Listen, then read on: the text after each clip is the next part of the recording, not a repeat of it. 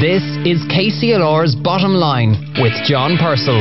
Brought to you with thanks to O'Neill Foley Accountants, the Southeast's largest independent accountancy practice.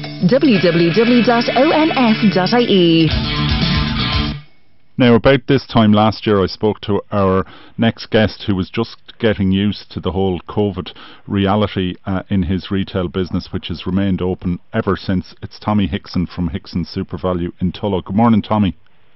Morning, John. How are you? Not bad, thanks. It's been a hell of a year, and hard to believe it's a year. In many ways it's flown, but a year ago seems like a different world. Yeah, certainly so. It has been probably the most stressful year of my life in retail anyway, and most stressful year in everybody's life since, in a long, long time, because of what has happened. And who would have guessed at this time last year we'd be still talking about COVID and coronavirus a year later. Yeah, and how's it been for you? Anytime soon. Yeah, and how's it been for you, Tommy? Just talk us through it. I suppose when it happened first, we all thought it'd be over by the summer, and sure, this is going to be grand. Like when the lockdown happened, it happened very quickly. And the first thing, and if you remember the first lockdown, we had no masks, and there was very little protective measures that we knew. We kind of knew what we had to do, but we were not wearing masks. And that we were looking at Italy on the television as well, weren't we?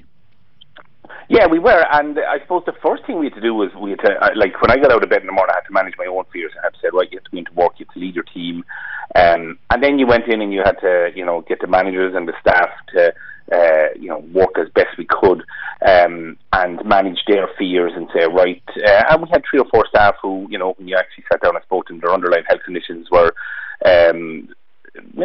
severe enough that they had to make the decision that they couldn't work.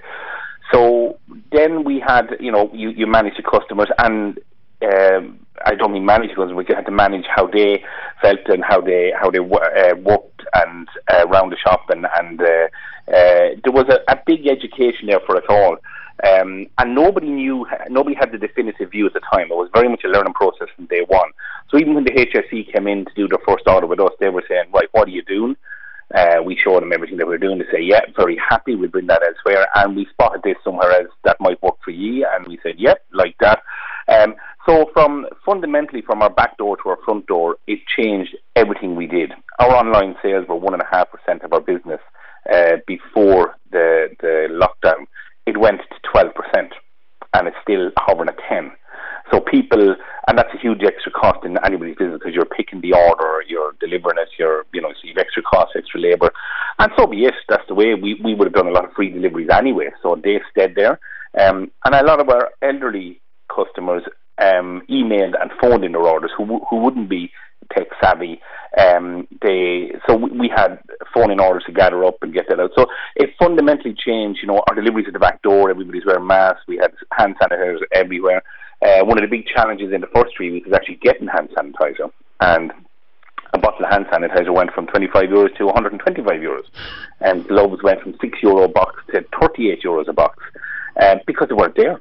Yeah, it's amazing to think back, because those memories come flooding back when you put it like that. We've forgotten about the shortage of PPE and the shortage of hand sanitizer and all that, and presumably protective screens and all that for your staff too, which are a reality, and the floor markers and where to queue and all. Floor markers, yeah, exactly, yeah. And that was all.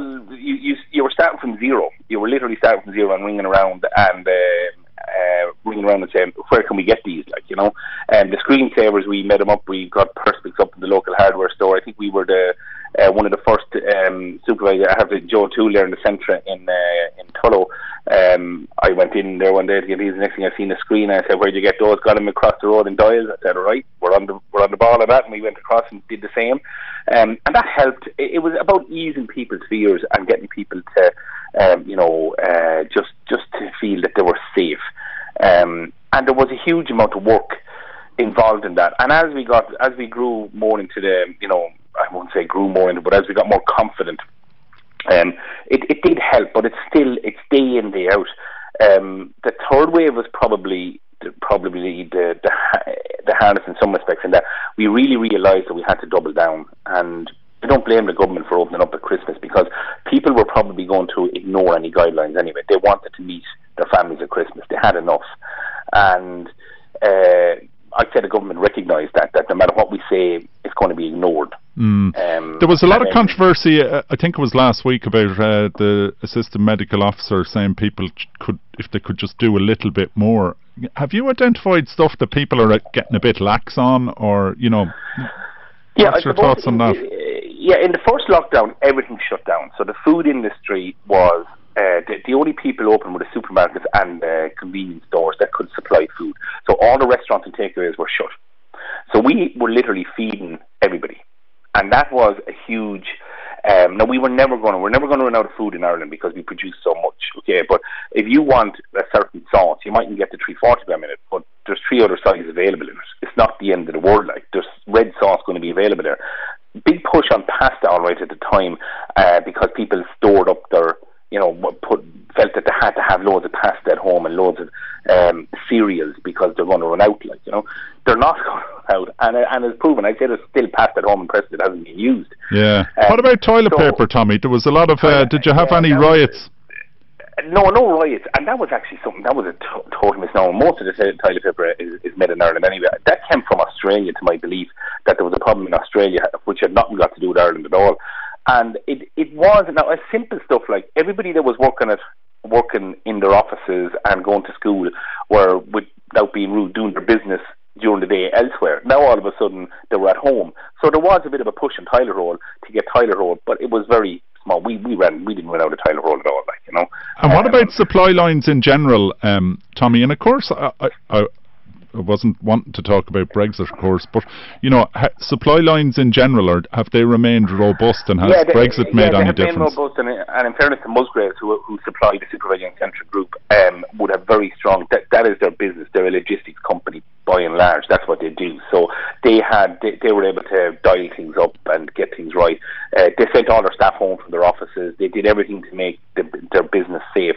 So I suppose what happened is, you take any company, take SuperValu, we have probably a range of 10 different sausages. So we said, right, let's concentrate on 3 sausages, make them, and forget about the other 7 at the moment. We don't need the other 7. We just need to make sure the sausages on the shelf. And there was a lot of that where we fine-tuned what we did. So and the same with all the companies, we would have deliberately taken out maybe 300 or 400 lines of chilled goods that we said we don't need those, we just need to concentrate on the basics, and we'll bring the others back online as we get production. And that was the right decision to do, because as you know, some of the meat plants had to close lines, and they were affected by it.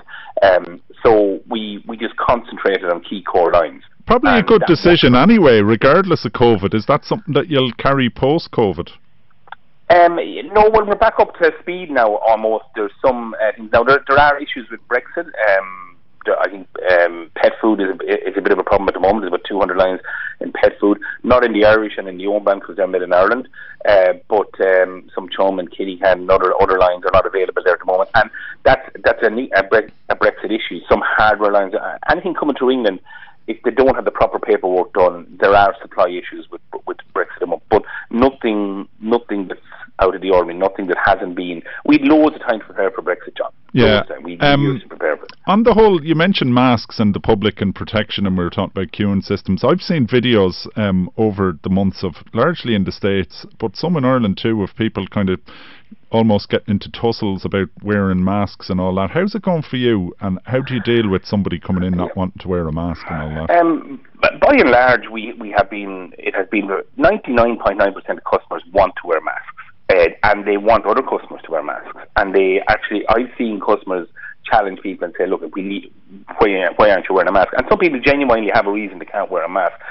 I suppose the approach is you ask people, if somebody hasn't got a mask, you ask people, some people actually genuinely forgot the mask, and you supply them with a mask and everything is okay.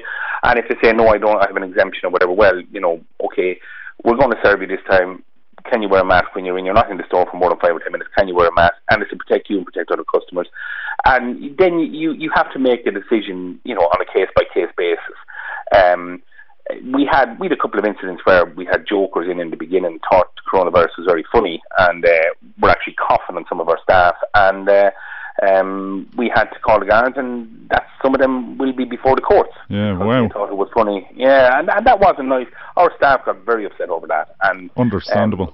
Yeah, so, but look, by and large, the mask issue, people want to wear the masks. They see it as and even the evidence is coming forward. The flu season is very much at a low ebb this year because because people are wearing masks and they're not mixing as much, and international travel has been avoided. So there is evidence there that it's working, and that has helped stop the spread.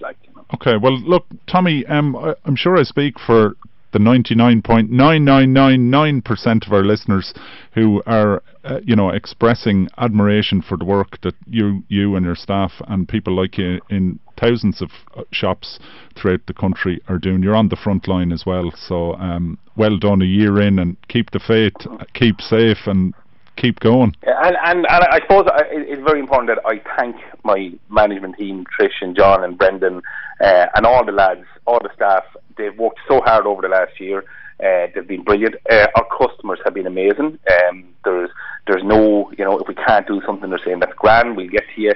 And especially the first 6 weeks were just so difficult. And then we got better and better at it. And look, it's part of what we do now. That's the reality. Yeah. And it's going to be part of what we do for a good while to come. Yeah.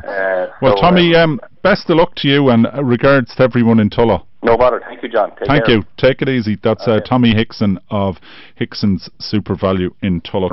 The Bottom Line on KCLR with John Purcell. Brought to you with thanks to O'Neill Foley Accountants, the Southeast's largest independent accountancy practice. www.onf.ie